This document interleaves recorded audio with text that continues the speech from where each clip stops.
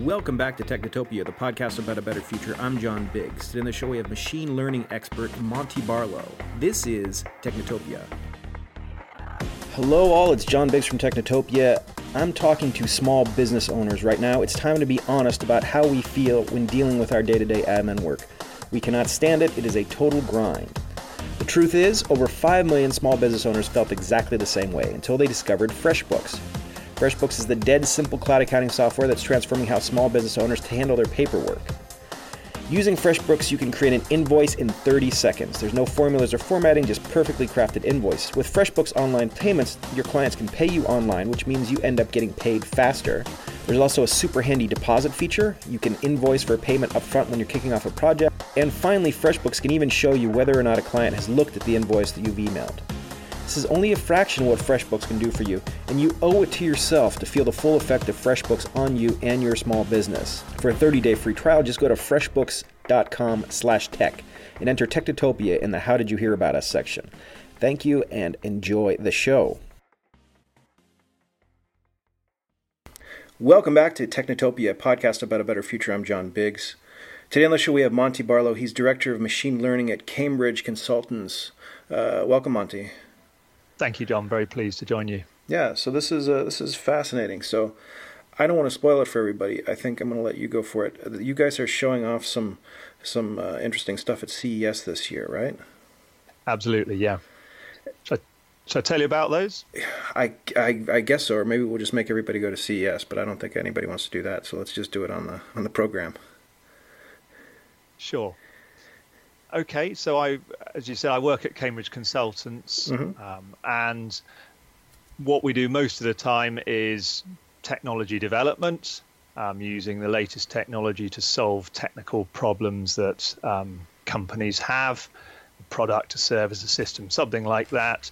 Typically, that involves quite strategic change in their fortunes. They're doing something big or different, or usually pretty difficult. That means we're working with all the latest technologies in general, and of course machine learning, artificial intelligence together form one of those very latest, most rapidly changing and exciting areas. So at CES we're showing a couple of demonstrations that involve cutting edge machine learning technology but have a human reason, if you like, why we're doing them. I'll summarize them in brief, and then so very happy to go into a little bit more details. The first one is called Accent, and when you use the demo, you speak a sentence into it, and it attempts to assess whether you have a American or a British accent. That in itself is not highly novel. There are systems that can do that. What's interesting in this case is it can show you a visualization of what you've said and explain which bits of your speech led it to the conclusion. Go into a little bit more detail in a moment, but this is all around trying to understand why AI is making the judgments or the decisions it is, because otherwise it can be a quite uncomfortable black box to people. Interesting. So I would be able to, and it's primarily just a English accent versus an American accent, right? That's what it's been trained on. The technology could do almost anything else, but in this case, it's those two accents. Give me an example of when our computers are going to need to know that. Am I going to be calling into British Airways, and if it knows I'm from England, it's going to be nicer to me, or what's the situation? I think there's a good chance that based on your accent, it's going to change what it says to you. Interesting. It's going to use local language. It's probably going to say sorry a lot if it thinks you're British. Perhaps be more chatty, or if it thinks you're American. I think that's very likely. Interesting. Okay, that's a great group of stereotypes too. That's absolutely. The Brits say sorry a lot, and the Americans won't shut up, which is absolutely true. Okay, so this is what does it take? What does it take? So a lot of people are talking about machine learning. I've seen about 50,000 startups so far. Everybody's got a machine learning bent, and I'm a programmer at heart, so it seems like it's just a bunch of if-then loops, or if-then statements. So what is machine learning at its core, and what tools are you guys learning to build out something like this? Sure. I think what's particularly interesting in machine learning and what is driving the state of the art in artificial intelligence forwards is all around deep learning currently. The heart of that, the neural network, has been around for decades, but people have only really started to make it work properly in the last 10 years. And the difference between that and conventional programming, as you mentioned, is that you're not programming these sort of ifs and whens. Mm-hmm. You're instead giving it data over and over again in some cases, and it's learning to work with that data to work out the differences and similarities in it and to do something sensible with it. And one of the things that most scares people about AI is that you don't know why it does what it does. It's like cutting a cube out of somebody's brain and looking mm-hmm. at it under the microscope and saying, I want to know why they enjoy listening to Mozart. That's a really difficult thing to do. So that's an interesting statement. A lot of people say this, and I think I kind of have the concept. But what does the data look like to a human? What is it? Is it gibberish? Is it code? Is it pseudocode? Is it something that a human could read and just can't get, or is it something that is just unavailable to us because it's all written in its own neural network or something? It's pretty difficult to look at. So the data going in, if it were photos, would be a set of numbers that you could go through carefully and work out which ones are red, green, and blue, and so on. The data it's looking at would have some meaning to you. But what it's doing inside is, as it learns, as you give it data and it makes good or bad judgments, it's adjusting the strength of connections between neurons the whole time, just as a human brain does. So the problem is it looks approximately the same after training as before training, but buried in those magic connection strengths and other numbers it's found of its own means, there could be 200 million of them in the sort of demos we're showing. Somehow encoded in those numbers is its understanding of music or its understanding of brainwaves or whatever it is we've taught it to mm-hmm. process. Now, I'm sure this is where we're going back to cybernetics and all this other crazy stuff back in the 40s and 50s. But is the neural network system? Is the idea of the neural network of neurons firing and energizing each other and strengthening each other? Why do we have to use that model for this, or is that just an easy way to explain what we're doing? If that makes any sense. Sure. I mean, why are we using the brain model that we've come to understand over the past 50 years, I suppose, in this situation? Is it just because we haven't found a better opportunity? I think it's easy to overstate the similarity between an artificial sure. neural network and the brain. There's a real temptation to believe they learn the same way. There's no doubt some original inspiration. And there is, a set of fields that are about very accurately trying to model how the brain works, very accurate models of the biology and neurochemistry, in the belief that if we can get that right, we'll get ever more intelligent or powerful systems. But actually the type of neural network and similar technology we work with deep learning is very digital and in some ways very basic. It gets the job done in a very digital and simple way. Okay, so the elegance of a brain isn't even mapped one-to-one to the tools that you guys are using, right? Agreed. Mm-hmm. I think you can say an entire microprocessor would struggle to properly emulate one neuron in the brain, but it doesn't need to. What happened around 2006 with Jeff Hinton and his team, they first got large neural networks training without billions and billions of examples. And it's from that point on that the kind of modern deep neural network has been practical. But just as we thought we'd got a handle on those, they got very good at, you'll have heard this, classifying cats from dogs and all of these examples that perhaps don't seem terribly useful in the real world. A whole new way of connecting these things together has come about. And that's what we show in our other demonstration, Vincent, at CES. Interesting. Okay. Yeah, tell us about Vincent a little bit.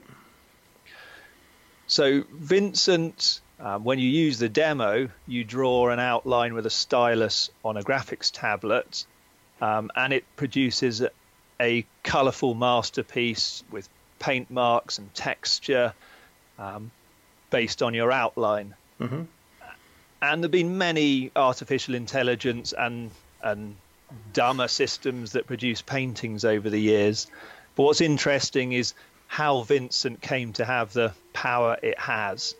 So it was simply given 8,000 pieces of artwork, and a total of 7 different neural networks learned to initially forge those artworks, reproduce them by trial and error, judge them, and like a team of humans sitting there practicing and criticizing each other and all getting better in the process, it got to the point where it could draw the edges on, Van Gogh's sunflowers and then reproduce the picture quite well from those edges. And once it's done that, a human can come and draw something and it can invent an entire picture.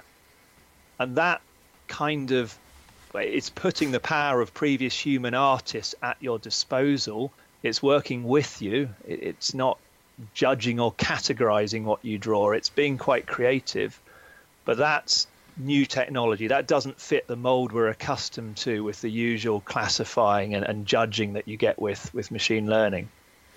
Okay, so this is interesting. So are we headed towards a future where computers replace us in any specific ways that you could see looking down the pike? Or are they going to continuously augment us?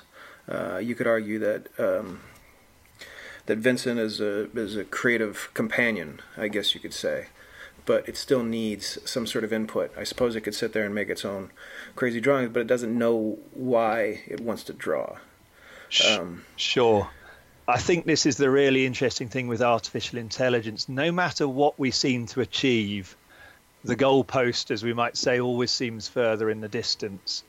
I personally like looking over time, over the decades, at what was considered to be quintessentially intelligent at a given time. And for a long time, the belief was if you could play chess, you would be human level intelligence. It turned out that although that's a good problem to tackle, it's by no means insoluble. A machine can do it. In fact, it can do it in a fairly brute force and dumb way. After that, you might have said, well, driving, that involves human reactions and complex visual systems. Well, that's going to be done by machines. Even detecting emotions, is somebody lying? Are they uncomfortable from their face or the way they talk? Machines are often now better at that, especially with a stranger, than another human being is. So all the things we think of as quintessentially human are being peeled away, but none of the systems that we're building are still generally intelligent. Vincent draws pictures. It draws them in an amazing way, and there's no way as a programmer you or I really could conceive of writing software to do that. But it's not going to play chess. It's not going to drive a car. It's none of these other things. So we're good at patting ourselves on the back, good at saying, look at what we've achieved. And, Cambridge Consultants as a whole definitely believes that AI is going to change, upset, cause opportunities in pretty much every market that we touch. But that doesn't mean it's replacing humans. It'll be like steam, software, silicon chips, all these revolutions that have gone before. It'll create jobs. It will, of course, destroy jobs. But I don't see it replacing humans anytime soon. Is that a good thing or a bad thing? I think it's a good thing. Okay. I think there's more for us engineers to invent. I don't want to get to the point there's nothing left to invent because a machine can do it for me. So I don't want to be replaced as an engineer. Okay. I don't really see why anyone should want to be replaced in anything else. But it is possible that the expertise of an expert doctor can at least help more people. An artificial intelligence system can perhaps stop the doctor's time being wasted by handling the easy questions or providing them a tool. I mean, you might say Vincent isn't a useful tool, but if I commissioned you to draw 1 million pictures for hotel walls around the world, you'd probably be quite glad of it. It could expand your artistic genius by a factor of 1,000 or 1 million. In the same way, support systems will be able to enable one expert pathologist or one expert car mechanic or whatever to achieve more. Interesting. Yeah, you'd have an automatic assistant, just like Da Vinci and all those guys with their workshops. They would have absolutely. They would have artists who did work for them, and this is exactly the same sort of situation. But in this, still not really creating. But in this case, you're making 1 million of them as opposed to 2 or 3. Yeah. Fascinating. What do our lives look like in 20 years, given everything that you know about what's happening now? I know it's a broad question, but I think if take it from a waking up in the morning viewpoint, or getting a job done, or doing anything. Sure. Cambridge Cells, we look in a few particular markets, so you can think about the kind of wellness and medical and healthcare side of things. You will have things in your body that are going to know when stuff is breaking or failing a lot earlier than it is. There'll be a lot better model of your health over time and what needs to be fixed and how to fix it. From a just normal person waking up in the morning, you're just going to interact with technology in a more seamless and I hope less annoying way, but it'll be ever more important and continuous. It'll be agents, systems behind the scenes that are helping you work your day out, work out where to go, what to do, who your perfect date might be, perhaps suggesting things you would like to eat. And this won't be dumb advertising just based upon where you live or something. This could be down to the makeup of your blood at that time being sensed, or how you're behaving. I think it'll be an exciting time. It's really difficult. You've chosen the perfect time, 20 years. It's really hard to think out that far. Does that answer your question? I think so. I mean, it seems like as opposed to a unified intelligence, we're going to have our worker ant army, right? So it sounds like one system's going to be watching our blood, one system's going to be watching our bones, the other system's going to be watching our sleep, another system's going to be watching us as we drive or drives us, etc. And then the currency is going to be the communication that allows. Just as we leave traces in the physical world, we're going to leave digital traces between these various systems that are communicating on our behalf. Yeah, absolutely. And complex possibilities will arise from all that information combined. There'll be things we can't possibly dream of yet. I don't think we're going to be bowing to a single and omnipotent AI overlord, for example, in that period. As you say, it's going to be bits and pieces around. I hope. I don't think we speak about AI winters. Those who've kept a track on this area for decades know that it's promised, overpromised, and failed repeatedly. At least twice it's gone into real sort of funding cuts and failure. I don't think it's going to this time. I think it's going to become all pervasive, all around us, touch every part of our life. But equally well, I don't think we're heading very quickly towards that super intelligence. I see no sign of it. All right. Excellent. Where can folks see some Vincent and the other one working? So that'll be running at our booth at CES, Cambridge Consultants booth. More information at cambridgeconsultants.com as well. All right, Monty, thank you very much. Hopefully we don't have to bow down before a super intelligent AI anytime soon. And then if we do, we'll blame you, I think, right? Absolutely. Okay, thank you, Monty. Thanks, John. It's been a pleasure. Thanks a lot.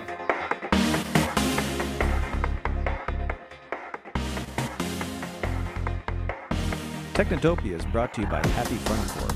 Happy Fun Corp is a design-driven technology company in Brooklyn, New York that specializes in building mobile and web applications for startups and Fortune 500 companies. Whether it's a new mobile or web application that will help people experience the internet in a fun new way, or software that will interface with a new piece of top-secret hardware, Happy Fun Corp is always up to the challenge. Big or small, Happy Fun Corp loves building software and loves working with great people. Come build with them. HappyFunCorp.com.